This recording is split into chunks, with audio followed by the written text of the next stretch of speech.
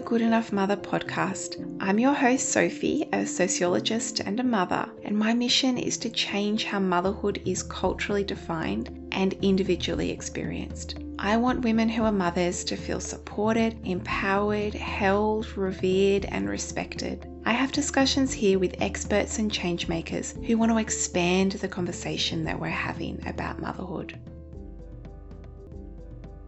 You're listening to episode number 60, Perfectionism in Partnerships and in Parenting. In this conversation, I speak with Michaela Thomas, and Michaela is a clinical psychologist, she's a couples therapist, founder of the Thomas Connection, and she's a speaker and author of her book, The Lasting Connection. And a lot of Michaela's work is driven around cultivating compassion for both yourself and your partner, and she has a special interest in perfectionism and parental mental health, especially for working mothers trying to juggle paid work and motherhood. And she has a mantra which she says is balance over burnout. And so I was really curious to speak with Michaela about these themes of burnout, of overwhelm. She has a podcast actually and a model called Pause, Purpose, Play, which we get to at the end of this episode. And I was curious to have these conversations in the context of somebody who works with couples in relationship, because this is outside of my experience of being a mother as a single mother from when my daughter was first born. And so I am aware of how heavily the experience of being in a partnership mediates your experience of mothering. And most of the women and mothers that I speak to are in partnerships and relationships of some kind. And so we cover in this episode some really complex themes actually about how to talk about the agency that we have over our lives and the ways that we can cultivate self-compassion and move forward in making changes in our relationship and our lived experience in a way that feels connected and empowering, but also highlighting the socio-cultural and structural factors that really shape and influence how we are able to experience our lives and the ways that we're currently experiencing our lives. And so enjoy this episode. Please do share it with a friend. I'm really curious to hear from you what you thought about the conversation, and if you open conversations with your partner as a result of this episode, please do also head to the show notes and check out Michaela's website, her couples course, her book, The Lasting Connection, and you can find her on Instagram at _Thomas, THOMAS_connection, and on Facebook, she's the Thomas Connection.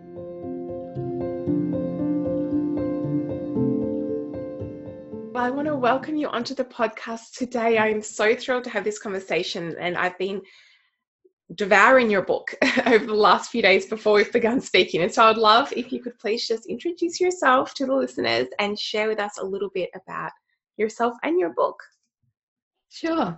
Such an honor to be here. I'm really looking forward to this conversation because we already got deep into the meaty bits before we even pressed record, so I can't wait to do the rest. I'm Michaela Thomas. I'm a clinical psychologist and couples therapist, and I'm the founder of a private practice called the Thomas Connection, and hence the title of my book being The Lasting Connection, because I'm really passionate about connection. And the book, The Lasting Connection, is more about the connection that you have between partners in a relationship. But as we mentioned just before we started recording, is that a lot of the wisdom that comes from that book can also be applied to the child and parent relationship as well. So there'll be lots of crossovers. And a lot of it also applies to the relationship you have with yourself. So the book covers how we can develop more love and compassion for ourselves as well as our partner, knowing that the inner work starts with you, finding a kinder self-talk that you can then use as a way to speak more kindly and compassionately to your partner as well. So it has a few different sections to it. The first section, we talk a bit more about what relationships are and how there's no such thing as perfect love and the expectations and pressures there are on modern relationships today. You know, the societal pressures on that, but also our internal pressures to have perfect relationships that are always satisfying and always brilliant, rather than tolerating that relationships go up and down. And the second part is more about compassion training, that you kind of using different exercises and skills to train your brain to be more kind and compassionate with yourself as well as the partner. The third part is about then skills from what we know from kind of classic relationship or couples therapy So that's built on behavioral couples therapy. And you'll learn things like how to have better conversations, how to communicate, how to share thoughts and feelings, but then also how to use that compassion training into bringing better decisions in front of you, how to not just slide into stuff, but actually decide what kind of life you want to live together, what's meaningful for you, connecting with your values, and then moving into some tough parts, how we navigate challenges like the strains on your connection through parenthood, through illness. It might be that one or both of you will have times when you are mentally or physically unwell, and how we cope with that, and even kind of dealing with the strain of infidelity or unfaithfulness, and then how we find forgiveness for ourselves and our partner when mistakes have been made. And lastly, the last section is moving forward into a more meaningful life together, finding self-care for yourselves to have better couple care, and also thinking about the journey ahead. That once you've worked through a book or worked through a course, it doesn't mean you're kind of done and you don't have to do anything else to work on your relationship ever. So the book is more of a kind of a companion on the road ahead that you can keep dipping in and out of it depending on what's going on and what season you're in your relationship, so to speak. Yes, thank you for that brilliant summary. I know how hard it is to succinctly convey the major themes in a major piece of work that we've produced, so I really appreciate that. And as I was reading your book I shared with you earlier, it's obviously focused on the couple relationship, and it talks about parenting as part of that as well. But I was just so interested that so much of what you were saying and the themes you were talking about and what you were suggesting could be picked up and lay right on top of speaking about the relationship between a mother and a child, which is a lot about what I think about. And then I love there that you've also emphasized the relationship with ourselves too, because I think so much of this work, that's ultimately where we find our way back to, is back to the relationship that we have with ourselves and how that impacts and shapes the other relationships that we have and create. So I'm really curious, you do a lot of work with couples and with parents. What do you think are some of the biggest sort of relationship challenges and or changes that you perceive in couples when they transition into parenthood? Well, each couple is different, obviously. I think a big difference I see, or big defining factor, is how self-aware each partner is in that couple's relationship. So someone who enters pregnancy and thinking we're going to become parents for the first time, if they have an awareness around how this might change, who will I be when I become a parent, and entering into this new part of my identity, what's meaningful for me, what kind of values have I got as a parent, how do I want to raise my children? If you have an awareness around all of those things, that means you can open up conversations with your partner pre-labor, pre kind of this whirlwind of, here's a new baby and it kind of is yours now to keep. So I think when that huge shock comes for a couple's life, when they have lived essentially only meeting their own needs, each partner meets their own need and tries to meet the other person's need, and then suddenly they're having to be faced with meeting the needs of a third party. If we're thinking of a single child, obviously it could be two if you're twins, etc., etc. But it's almost like you're the dyad. The two people have gone from that kind of dynamic into a triad, as in you've gone into a triangle.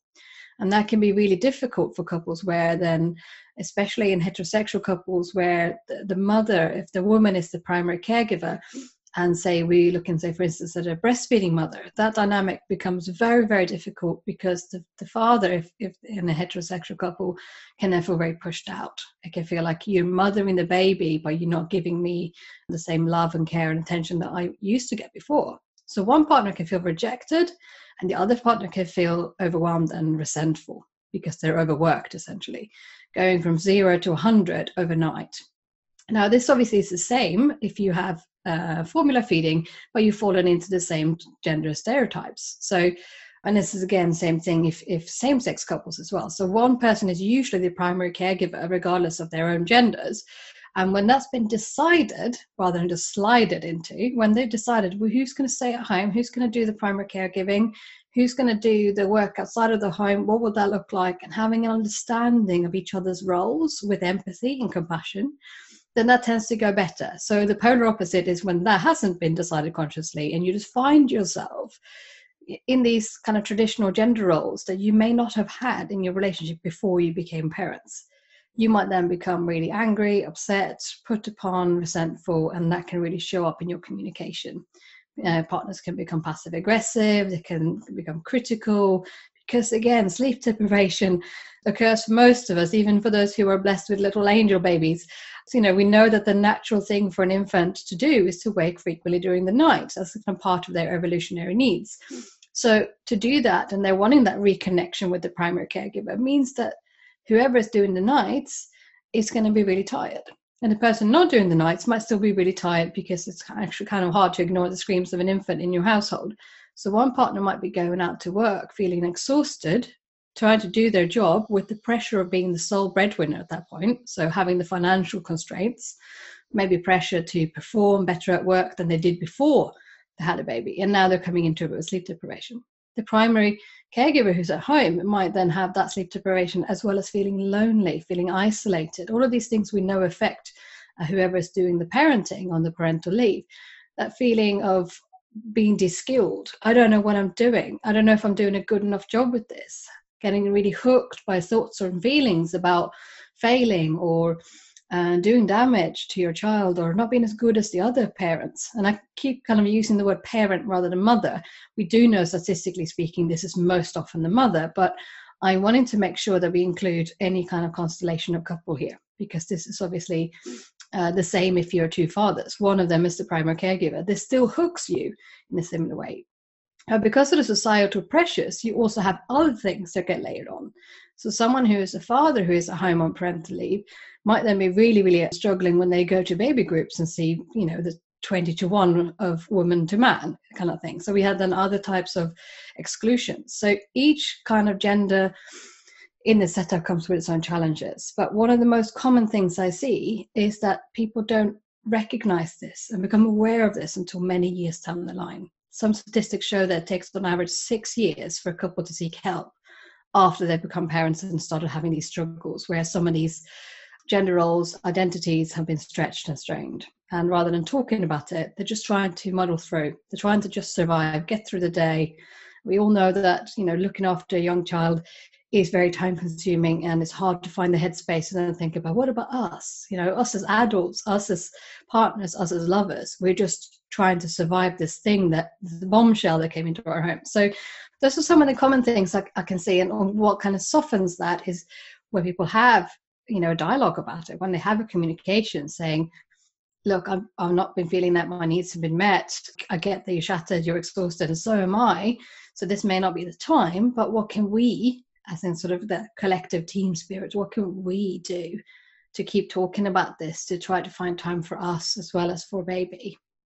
Yeah, my mind is racing in so many directions of where we could take that. That was a really great and comprehensive explanation of some of the themes that you see come up. I appreciate that. And I suppose part of what I'm first thinking about there is, which I know you've mentioned in your book as well, but to really just speak to and make visible some of the socioeconomic constraints and things that shape the level of choice that we have or don't have in that relationship and that experience of moving into becoming a parent, and the ways that policies are set up in particular ways, and the way that our whole economy is designed is also to facilitate and support or place barriers in the way of our own kind of financial empowerment, freedom, capacity to engage in paid work, all of that.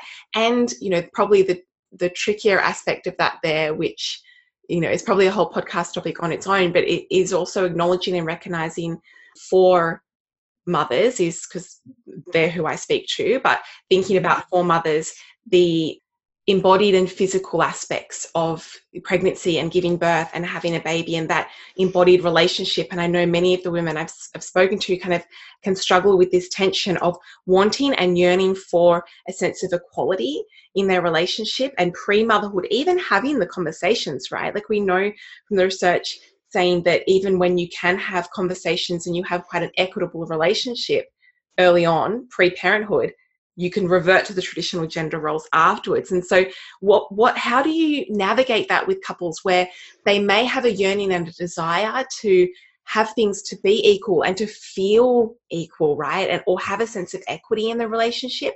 But when it comes down to the person who is able to access leave, the person who is earning the higher income, the person who is breastfeeding the baby, they feel almost stuck in a place of not being able to do that. And I think, would you speak to as well the sense of failure that can also come in, like, well, here's this ideal that we wanted and we can't get it right. We can't do a good enough job of this. It's a really tough one. And I guess it's important to own that I don't have the answers to that fully, because I don't think anyone does. I think this is an ongoing dialogue through some of the really important movements that are happening, especially in the UK. We've got organizations like Pregnant and Screwed that are doing a lot of work for parental rights, not just for mothers, but also knowing that, hence the title Pregnant and Screwed, that once you become pregnant, you hit these glass ceilings, you get marginalized in the workplace. So then we think about all of those different aspects that are societal, how you're likely to have less of a pension, how you're likely to be less thought of for a promotion, all of these things that happen when women become mothers, and especially the kind of women I support, who are often very high striving, ambitious women who put pressure on themselves to be perfect. It can then be really difficult to navigate the change of, here's another sliver to the pie, like here's another part of my identity. I'm now a mother. And in a lot of ways, we then lose identity because we become just mother. If I think about my picking up my son from childcare, like I'm no longer Michaela, I'm just my son's mother. So sometimes I just get referred to as mum. So it's really, really hard to kind of find a way back to equality and equity when we know that societally in the UK, less than 7% of couples actually have equality in that sense of having equal pay, having equal shared parental leave. It's so uncommon. And in Sweden, where it has some of the best parental leave packages, where we've come much further, 'cause I'm originally from Sweden, where we've come much further with the sharing of the parental leave, the uptake of that is still less than 20%. So there's just kind of asking yourselves what's coming from outside of us, what's the society, the pressures, the norms, the stereotypes, and what's coming from within us, and how can we carve out a piece of the world that works for us, in our relationship. That doesn't mean we have to do what everyone else is doing and keeping up with the Joneses. It's just more about how do we find a balance that works for us. And that does not have to be 50-50 split, right? In order to feel like you have equity, it doesn't mean that you divided everything 50% equally every given day of the week, every given week of the month. It might be that you find that your turn taking will have kind of a broader perspective. So it might be that you have a dialogue of, well, I'm going to choose, again, sort of the mother tends to do this, I'm going to choose to have the parental leave. I want to be able to try to breastfeed. So it makes sense that I'm probably going to respond more to the physical needs of the baby in the beginning. How are we going to even that out? How are we going to level it out? Does that mean that you then do more of the early morning walks, or you do more of the nappies, or you come home and do the pickups of our older child from nursery? Like, how do we balance it in a way that feels equitable to us? Right? It doesn't have to mean that we then have to say, for those mothers who wish to breastfeed, then thinking, actually, I then have to introduce mixed feeding because otherwise I can't split it 50-50 with my male partner. Again, if that's a choice that works for you, where you don't think he gets the involvement, we get to split the nights evenly, if that works for you, then it's workable. Right? So I'm very much a pragmatist, where I'm saying, is this workable for you? How does that solution leave each of you feeling? And in the book, I talk a lot about how the difference between compromise and sacrifice is really important to be aware of. A compromise is a solution that each of you get your needs at least partially met. Like, you're meeting somewhere in the middle, and that doesn't have to be 50-50 in the middle, where actually you're agreeing, yes, okay, well, I'm getting 30 here and you're getting 70. Well, that's okay, because in 6 months from now, we're going to split it the other way, etc. Right? A sacrifice is one where you agree to a solution that you're actually really deeply unhappy with, and you're likely to be resentful with your partner afterwards and hold it against them. This is something I see in a lot of relationships where a decision was made and they weren't really keen on that, and then that feeds into any future decisions because you're already holding stuff over the head of your partner saying, but I didn't get this and I didn't get that. So don't make those sacrifices, which women are very keen to do, especially those who struggle with people pleasing. We might be very sort of prone to self-sacrifice and self-silencing our needs.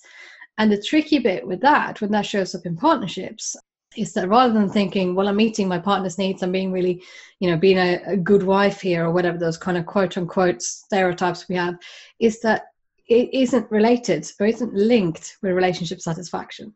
When you people please, when you put yourself last, when you don't meet your own needs, when you don't voice your own needs, it's related to long-term resentful feelings in your relationship and dissatisfaction on both parts. You're dissatisfied because you're not getting what you need. Your partner is dissatisfied because they're living with someone who's really resentful and grumpy and also have no clue what you want, so they can't actually satisfy you.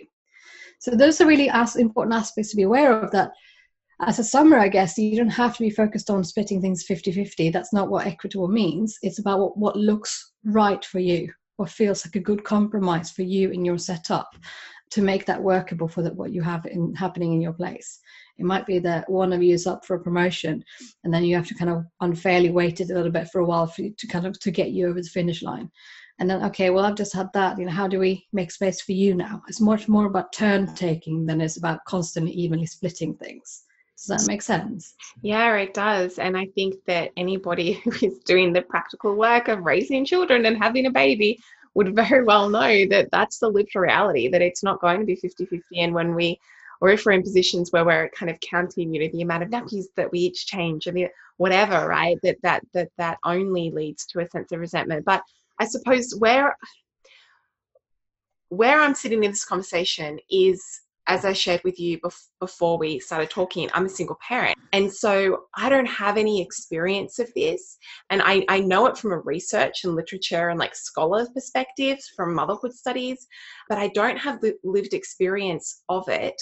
And so I assume anyone who is probably clicked on this episode is likely in a couple relationship in order to have the interest to be listening.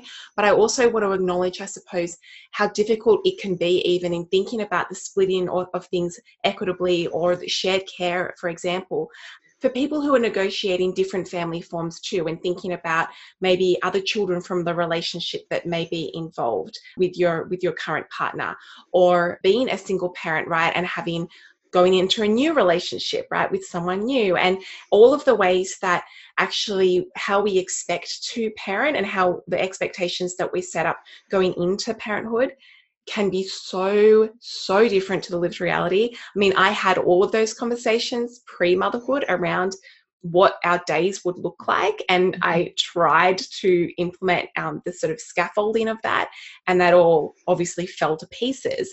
And part of what I have reflected on in my experience when listening to friends share their challenges in relationships, and what you've just been sharing with us here as well, is in some ways I think that sometimes I have it easier in a sense because I don't have any expectation there. It's all on me anyway.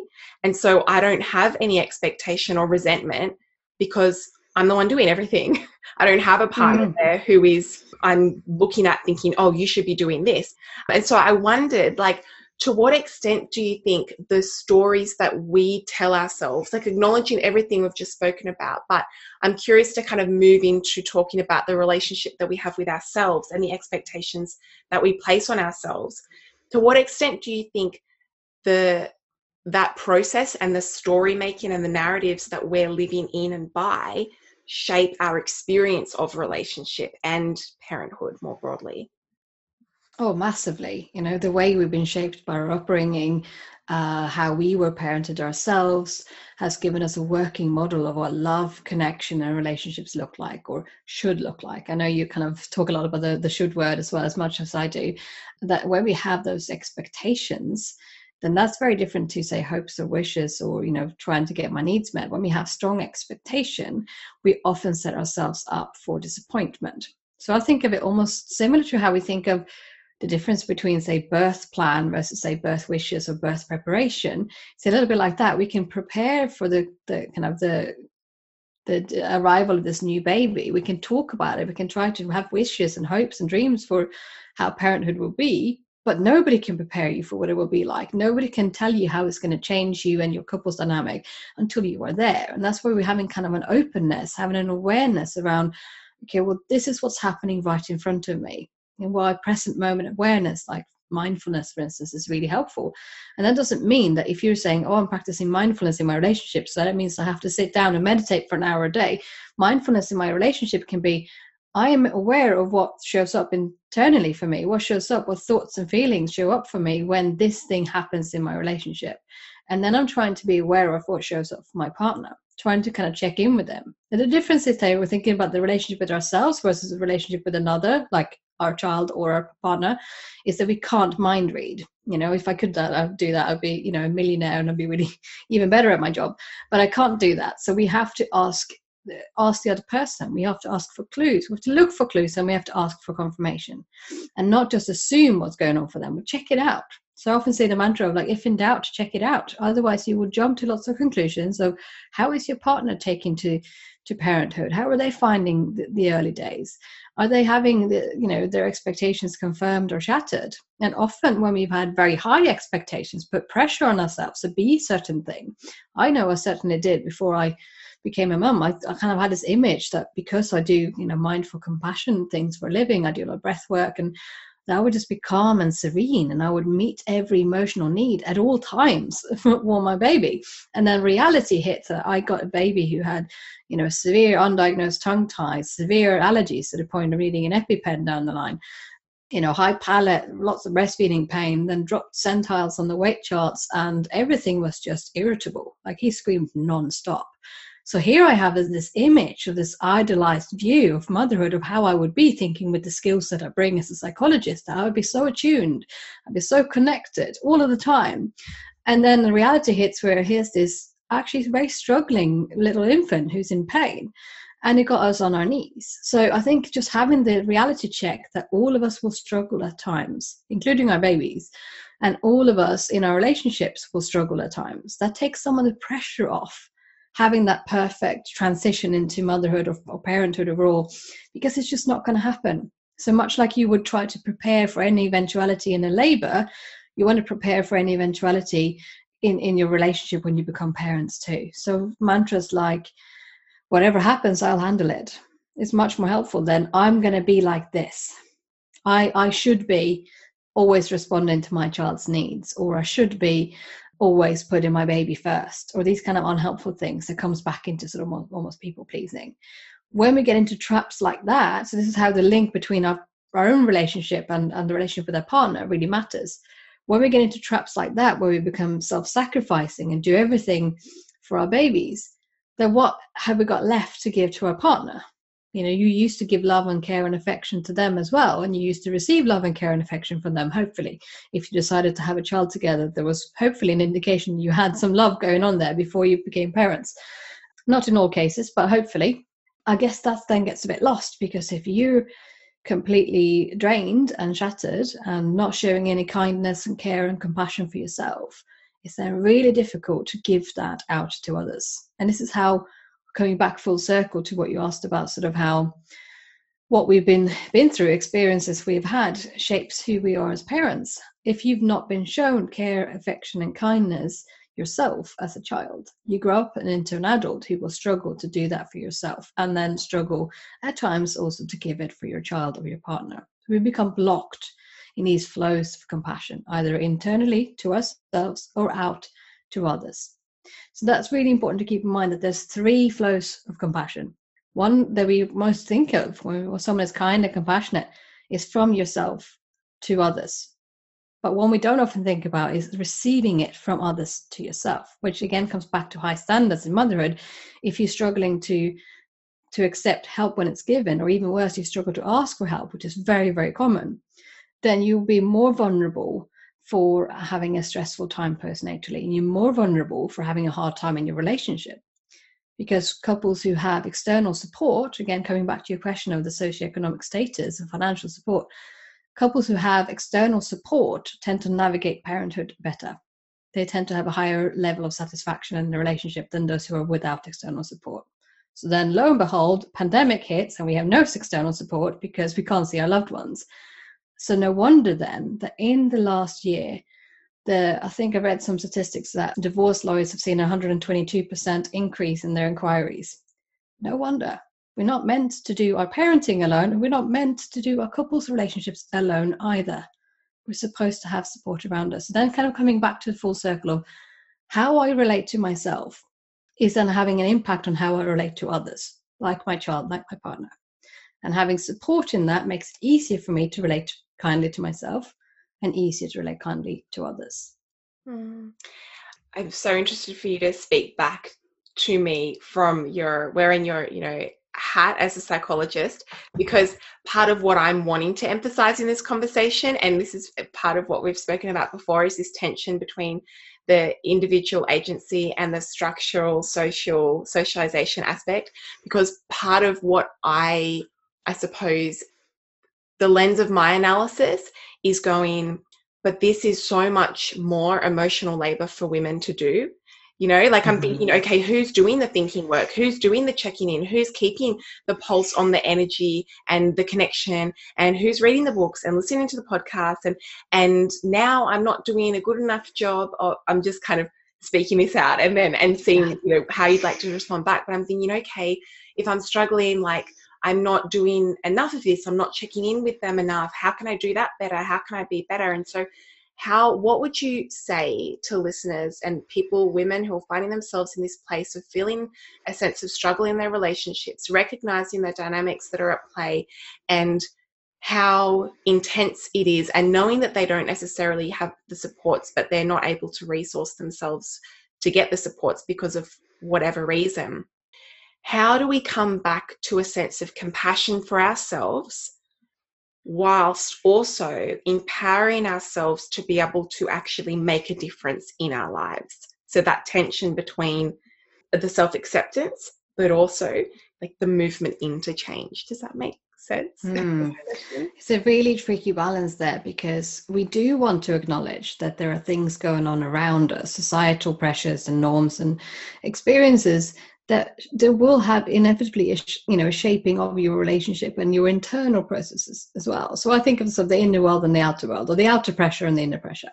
And in my work with perfectionists and high strivers, often I see the combination of the two, that they often find themselves in a toxic culture or environment that feeds the internal high standards that they already have for themselves. I'm already thinking that I'm not good enough. I'm already having a sense of lack of worthiness. So I will then have certain behaviors showing up in this toxic environment that will say, just thank you very much, and keep praising me for doing those things. And those behaviors can be about not putting ourselves first ever. It can be very self-sacrificing. It can be overworking and kind of hustling, juggling everything. We kind of see this image of the over busy mother. And yes, motherhood is hard work. I'm not going to detest that in any way, because that is absolutely true. I feel it on a daily basis. But I think that the way you then think about what is the societal pressure and how do you make that worse with your internal pressure, and how do the internal pressures get reinforced by the societal pressure that will just say thank you for doing that. I may not even say thank you, but they will happily take it. So when we see women going into corporate cultures, or even in the UK, it's actually even in the NHS and like other public health sectors, third party sectors, even when those kind of things happen, when you're in a culture that puts a lot of pressure to perform and exceed expectations, if you then have high standards for yourself, you will continue to strive for that perfection, because doing anything else would be quite scary. There might be then fears showing up that if I don't do this, if I don't overwork, or if I don't try to get this piece of work done, even though I have to go to nursery and pick my child up, I'm going to have to pull an all-nighter afterwards. Once they're in bed, I'm going to continue working, because otherwise I won't meet this demand. Then that's how this external also meets the internal, where we then think, if I don't do that, what do I fear will happen? If I don't meet that expectation, I will feel like a failure, or other people might judge me, or I won't be good enough, or I won't get that promotion. So it's almost like we fear both good things not happening for us and missing out on good things, and also fear negative things being added to our lives, like criticism, disapproval, rejection.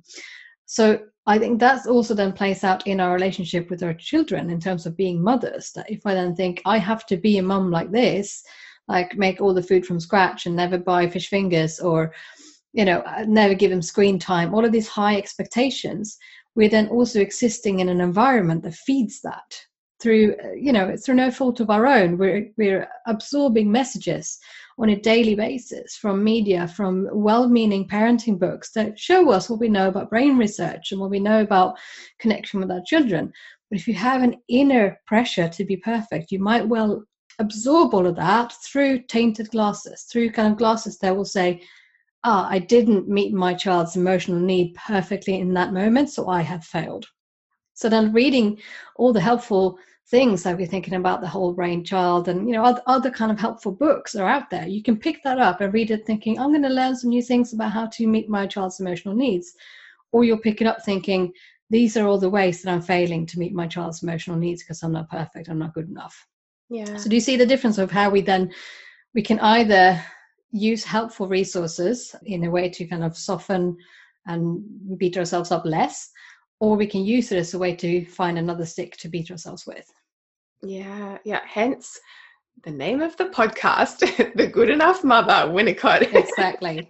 Yeah, I love that explanation. Thank you for framing it in that way. And I think it would be a good opportunity too for us to maybe end on you explaining the pause, purpose, play model that you have. Did I get that right? Mm-hmm. And Yes. a part of this is also picking up on a thread that you mentioned there around the way that we're rewarded externally or culturally or societally and economically from a glorification of busyness, a sense of actually the way to do life right is to be in constant overwhelm.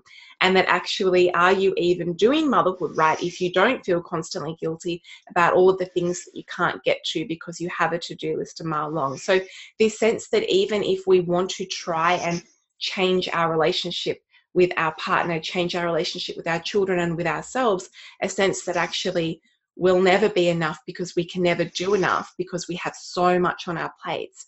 And so I wondered, if you wanted to share your model to speak to that as well, and how we can start to reclaim our capacity to slow down and pause where we can and what that can do for us.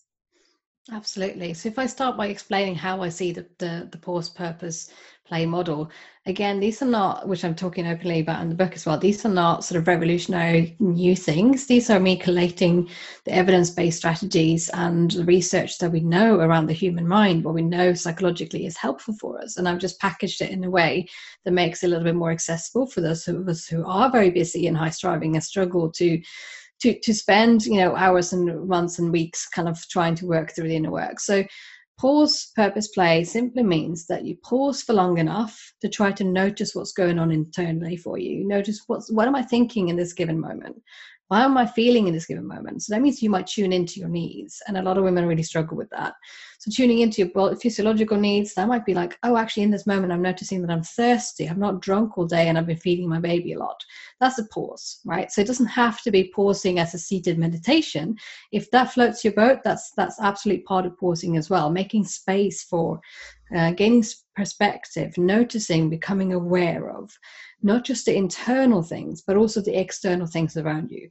That might mean we'd say, actually, it's understandable, given everything I can see in society, given this research I just read about the mental load, having that awareness, pausing for long enough to see how does that influence my own relationship, my own way of seeing my parenting.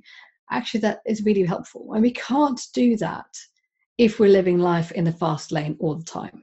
If you're constantly over busy, overworking, we won't have space for pausing to slow down for long enough to notice, actually, this is how I'm living and this is how I want to be living. And there's maybe a gap between the two.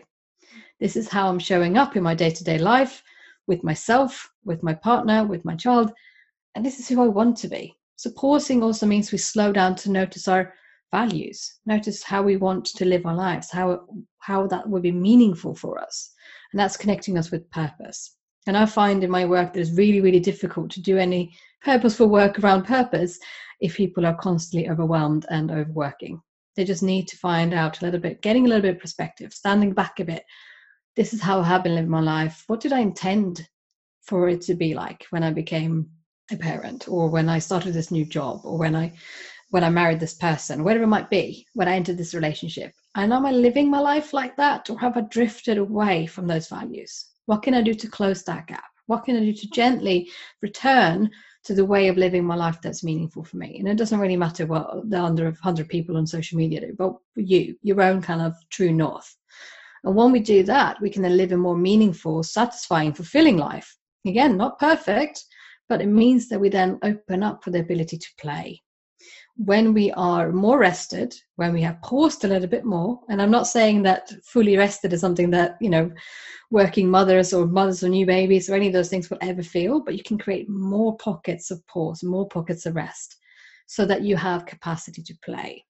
And often we then think that play means another pressure to be perfect, like I must do all of these fun things with my child. When I think of playfulness, I think more about freedom from rule following, freedom to choose to live your life like you want to, the ability to be silly sometimes, to do something spontaneous, to be liberated, to wear whatever you want to wear and do whatever you want to do in the playground with your child without worrying so much about the judgment of others. So kind of noticing all of that, standing back from it in your mind, connecting what matters with you, how you want to be as a parent, and then letting go and daring to play and be a little bit more free. So that's kind of the pause purpose play model in a nutshell. And it can be applied to couples, it can be applied to your own work stress and how you want to work in the day to day. It can be applied to who you are as a parent, anything, because it's just based on evidence-based practices around mindfulness, compassion, behavioral activation. A lot of these things we know from psychological research is helpful to be more flexible with ourselves. So coming back to your other question, which I now imperfectly, I forgot what it was about. Can you repeat that again? No, I mean, that was a beautiful explanation. Thank you. And it was really just wanting you to share that information, to situate it in the context of our sense of overwhelm and being constantly busy, and the ways that we're placed in those contexts because of the broader social stuff, but also the ways that we can reclaim a sense of power in our own lives where we have the availability to do so, and I appreciate your emphasis there around, the pockets of rest that we can create and the slices of time, the little parts of our lives and ourselves that we can really capture to really be with, because it's almost like we can increase the potency of our lived experience and how much we're actually able to extract from our days and our lives when we live in with a sense of purpose, which, as you said, can only really come after we've had a moment for the pause and then to move into the play, which really, in many ways, I wonder if that's a natural consequence of doing the pause and then purpose, because that's what allows us to kind of move into deeper connection with ourselves. And when we're there, then we are moving in a way that is more liberated from those external constraints. Absolutely. And it also means that we, on a physiological level, it's actually really difficult to come into playfulness, which is about sort of spontaneity and feeling safe. When we are kind of looking at that on a neurological level, what happens in our nervous system when we are stressed out, when we're in our threat system, so to speak, is that we get that adrenaline filled, cortisol filled fight or flight, which we know is unhelpful from everything to, helping labor progress, to starting a breastfeed, to feeling close to your partner. When we're in our threat system, we're just going to be defensive. We're reactive with our defensive strategies like fight, flight, freeze, or appease. That's very normal, and it's part of being human, that to notice when am I being threatened. Again, the pausing is there. It's like, oh, I'm actually being really triggered right now. I'm in my threat system. Then it's actually by default blocked from going into your kind of more playful way of being, which is sort of coming from your soothing system. So your soothing system is the parasympathetic nervous system, the rest and digest, the calm and connect, that kind of bit of you when you go, that's kind of nice. That's not the same as I'm having the best date I've ever been, like we just took a surprise trip to Paris or whatever. That's the drive system. The drive system is about vitality, excitement, meaning, feeling really sort of upbeat, elated. That's all the dopamine that we get from our reward system. So when we are playing with our kids, we might have that kind of belly laugh kind of moment where we're running around chasing monsters, and that's just in that moment, we're just losing ourselves and we're just having lots of fun. That's really hard to step into that drive system where we can do things and achieve things and have fun if we don't feel safe. We don't enter from the threat into the drive with vitality. When we are doing that kind of play, when it's driven by a threat, it's much more about, if I don't do this, then I'm a failure. If I don't get down on the floor and play with the Lego right now, I'm not a good enough mum. This is what good mums do, etc. So when we then put pressure on ourselves, that is not associated with being in our soothing system, being calm, connected, and it's really present, not wanting anything. It's still trying to escape the threat, trying to escape the fear that if others saw me right now, I'm just sitting here kind of being on my phone, I'm too overwhelmed, too tired to do anything with my kid, then they would judge. So that's then threat-infused drive. So this is why these three circles, which we call our kind of emotional systems, is really, really important to be aware of, that it's not your fault. coming back to your sort of questions of like, what's the dichotomy here between society and our internal world, is that it is not our fault that we've been through things and that have shaped us over our lifetime and our experience, but it's our responsibility, it's our accountability, what we do with that. And then that's where we think about coming at that with compassion, that we don't want to come at that with a harsh inner critical voice that says, well, you've been through this, and that, yeah, sure, that wasn't your fault, but now you're accountable for it. That, come on, sort yourself out. That's not the kind of edge we want to bring to it. It's much more of a softness, a soothing, saying, gosh, no wonder that you're finding yourself really overwhelmed. You know, you've been working really long hours this week, and now you've been really hooked by these thoughts that you should play with your child on the weekend, but all you have energy for is to sit here and doom scroll on your phone. You know what? That's so normal. Like, that's so common. I bet you if I chatted to 100 mums right now and I gave them truth serum and made them not lie to me, they would say, yeah, I've done that. I've done that. Totally.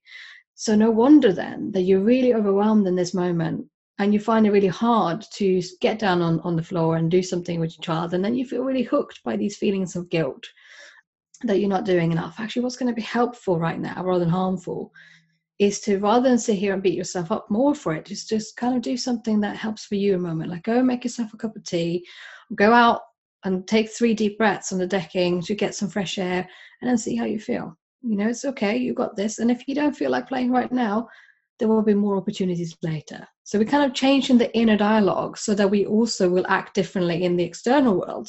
We're actually then more likely to be acting like the parent we want to be when we're coming at this from a point of self-compassion.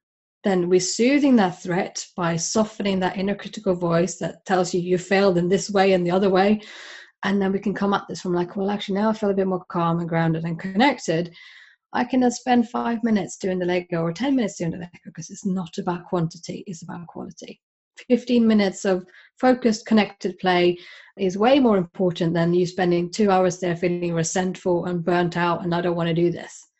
So I really take that pressure off yourself and kind of come about this, maybe parenting or maybe your couple's relationship, with a little bit more acceptance around how so many of us struggle. So many of us go through these difficulties, and what's going to be helpful rather than harmful for you to do towards yourself right now.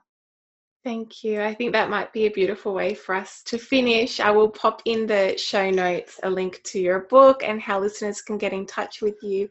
And I wondered if there was anything that you wanted to leave listeners with. I'm thinking, being in a position of recognizing the challenges that are coming up in our coupled relationship and the pressures that we're feeling from all that we have to do, right? All of that is on our plate, and perhaps just reiterating that self-compassion piece. Is there anything you'd like to leave listeners with? Sure. I think that it's really important to acknowledge that there is no such thing as perfect. There is no perfect love. There is no perfect parent, and there is no perfect worker. There is no perfect woman. And if anything, the pressure to try to be perfect makes you move further away from what matters to you. You're less likely to achieve your goals. You're less likely to show up like the person you want to be when you're aiming for perfect. When you aim for good enough, much like this workshop, this podcast really aims to do, when you aim for good enough, you leave more energy left for you. And that means you're also more likely to be there in a compassionate kind of capacity for others. So balancing you in. So self-care is couple care. Self-care is parental care. It's actually turning towards you first, making sure that you're topping yourself up, means that you're more likely to be the person you want to be. I hope you've resonated with something from today's episode. If you're a mother who would like to take these conversations further, consider joining my private membership group, Liberated Motherhood. Or if you're somebody who works with mothers, then check out my Motherhood Studies Practitioner certification. You can find more details about these at my website and reach out and connect at drsophiebrock.com.